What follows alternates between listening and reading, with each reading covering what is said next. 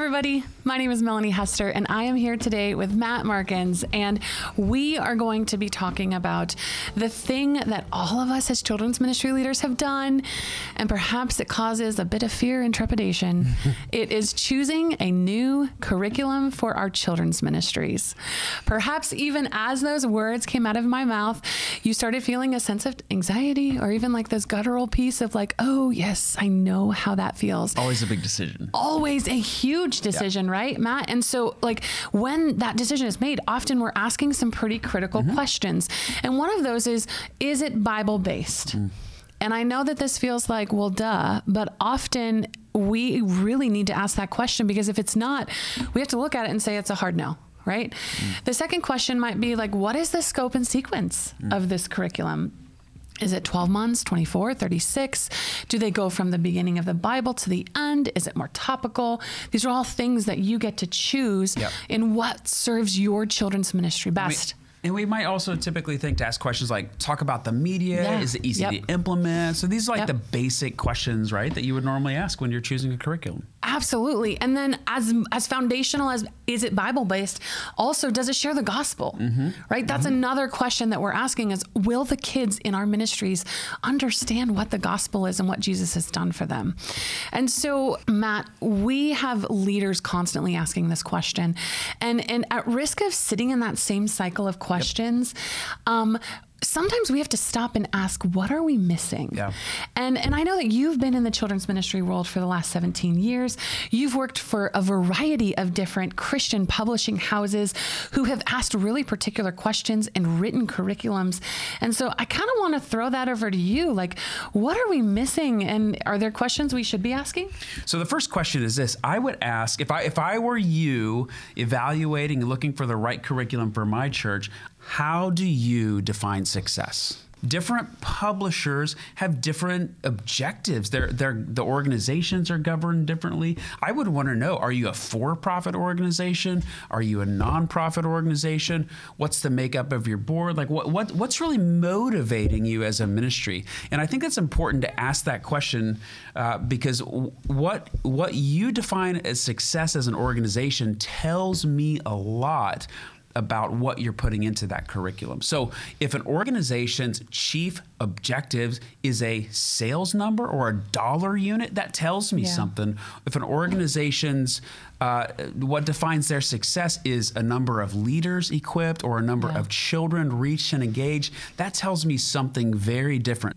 How does that boil down to the child? I mean, these leaders are looking for impact to the child. So when they ask for the organization, like, how do you define success? How does their answer impact the child in their church? Any question can be a lead question to other questions. And so as you think about that child and how are we going to help lead that child to Christ, by asking that question, it's an open door to have dialogue and conversation that hopefully would help you to continue to understand who this organization is, what's motivating them, what they think about the child, what they think about the church and the Bible and the gospel. I think that as we really process this decision down to helping us know that the curriculum that we're choosing is directly impacting this child, right? Even fill in the name.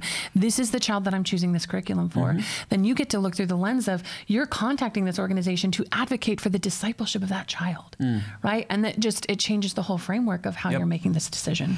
The second question I would ask is, have you ever conducted an impact study? And if you have, can I get access to the results of that study? Is it working? How do I know that this is a well thought out curriculum that's been tested and evaluated as compared to, this is just a really slick marketing campaign and a well put together curriculum, but I just don't know if it's leading to any long-term fruit, right?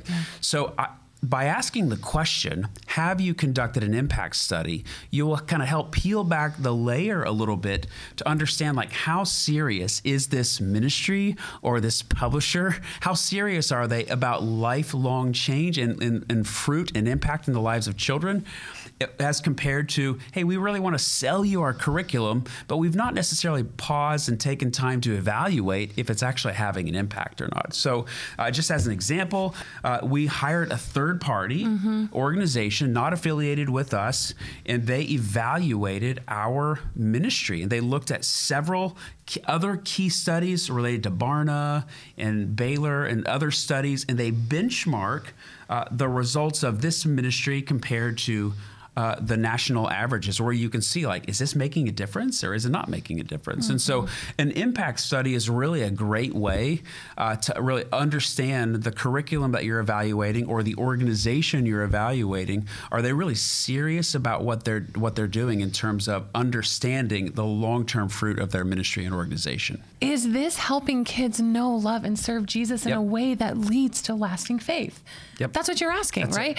And organizationally, we have a heart to help you, the leader, equip that child to know, love, and serve God. And so as they experience the love of God on a weekly basis, you can then track and see that this child is coming into a relationship with him in a way that actually has numbers to indicate how the past has shown these kids are following after Jesus because of the curriculum that the leaders chose to use in their church. Correct. The third question is, what are the chief goals of your curriculum? Like, what, in other words, what is this particular curriculum designed to do? And I would look at that through two lenses.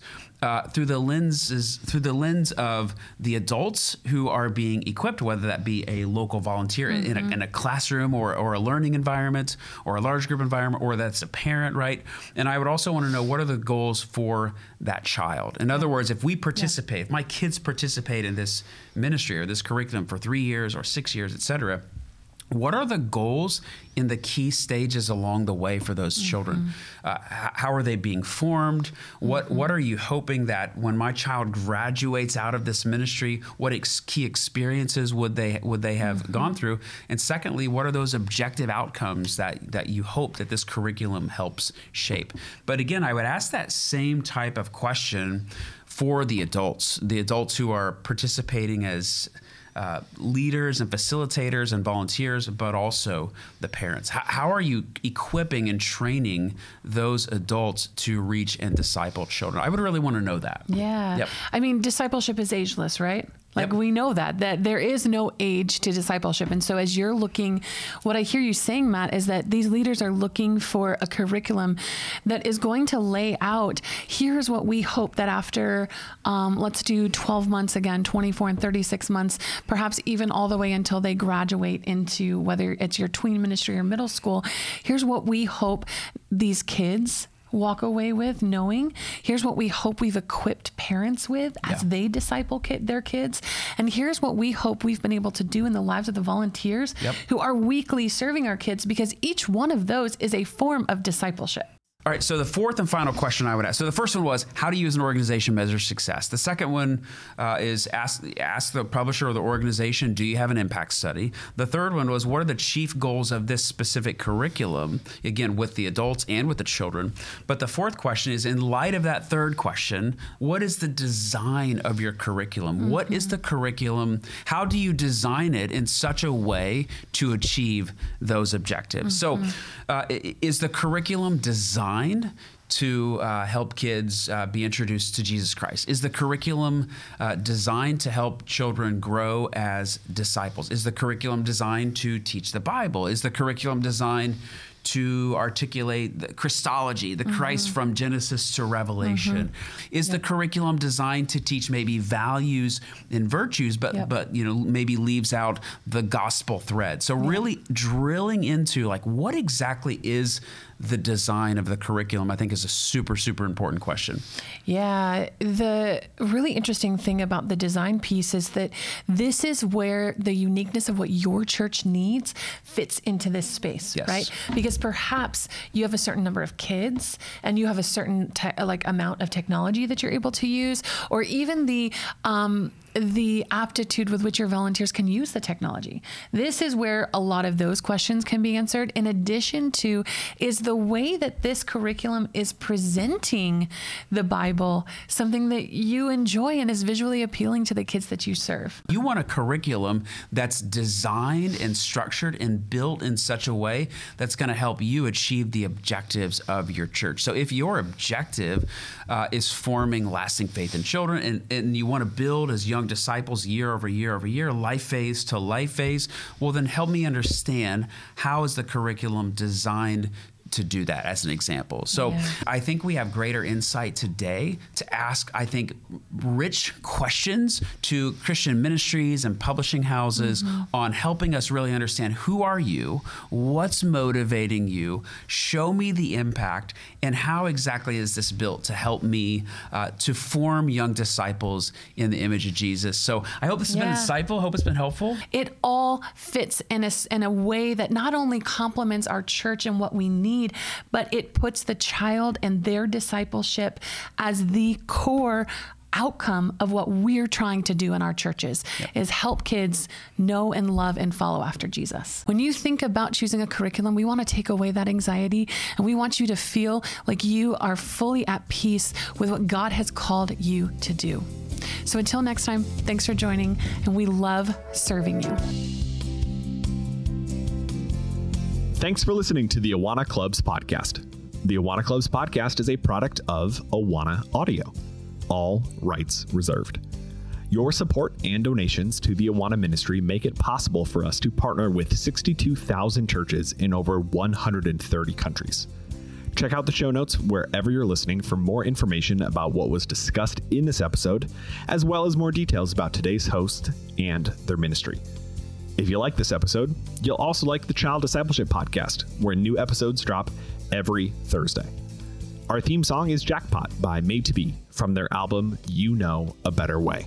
You also heard their song Throne from their album Save Me From Myself. This podcast is executive produced by Tim Sandoval, mixed and edited by Marlon Washington, and content support is provided by me, Ross Cochran. Thank you for listening. We'll talk to you next week.